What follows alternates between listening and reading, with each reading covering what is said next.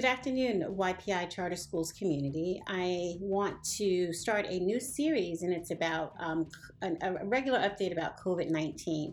First, we want to say happy holidays, and we hope you have a healthy and happy holiday season.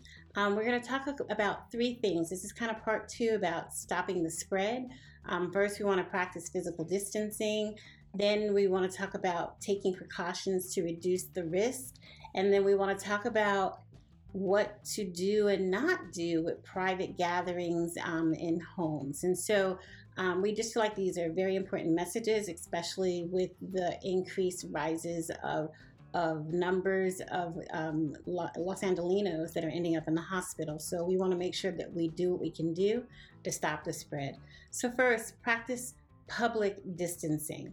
How to practice public distancing. Stay 6 feet away. Stay home as much as possible. Avoid any places where a lot of people gather. If you see a lot of people, step away.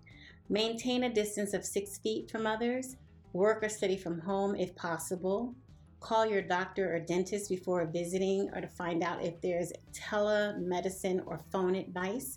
If you or family members are due for routine immunizations, contact your provider to schedule an appointment. Avoid non-essential travel. Avoid public transport if you can. Avoid contact with people. So don't shake hands, smile, wave, anything other than touching. So those are ways to practice physical distancing. Now let's talk about taking precautions to reduce the risk. Limit the amount of time that you spend in close contact with others. Limit the number of different people you spend time with. Keep as far away from others as possible, especially if they're coughing or sneezing. Wear a cloth at all times.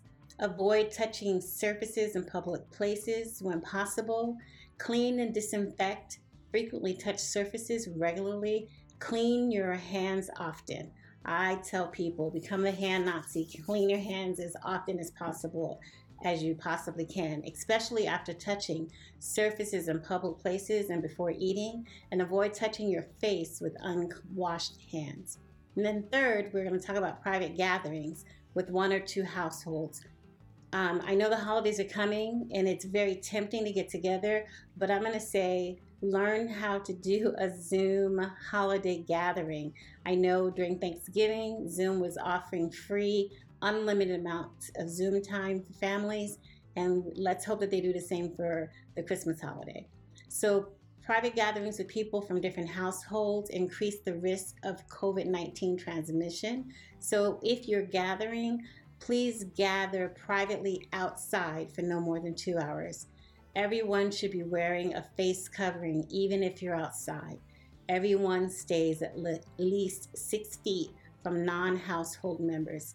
Again, our safety tips in terms of how to stop the spread with COVID-19: practice physical distancing, take precautions, wash your hands often, and if you're going to gather with people outside of your home no more than 2 hours, wear your face mask and stay 6 feet away. I hope you have a happy and safe holiday season. Thank you so much, Mrs. Kingberg, Executive Director, YPI Charter Schools.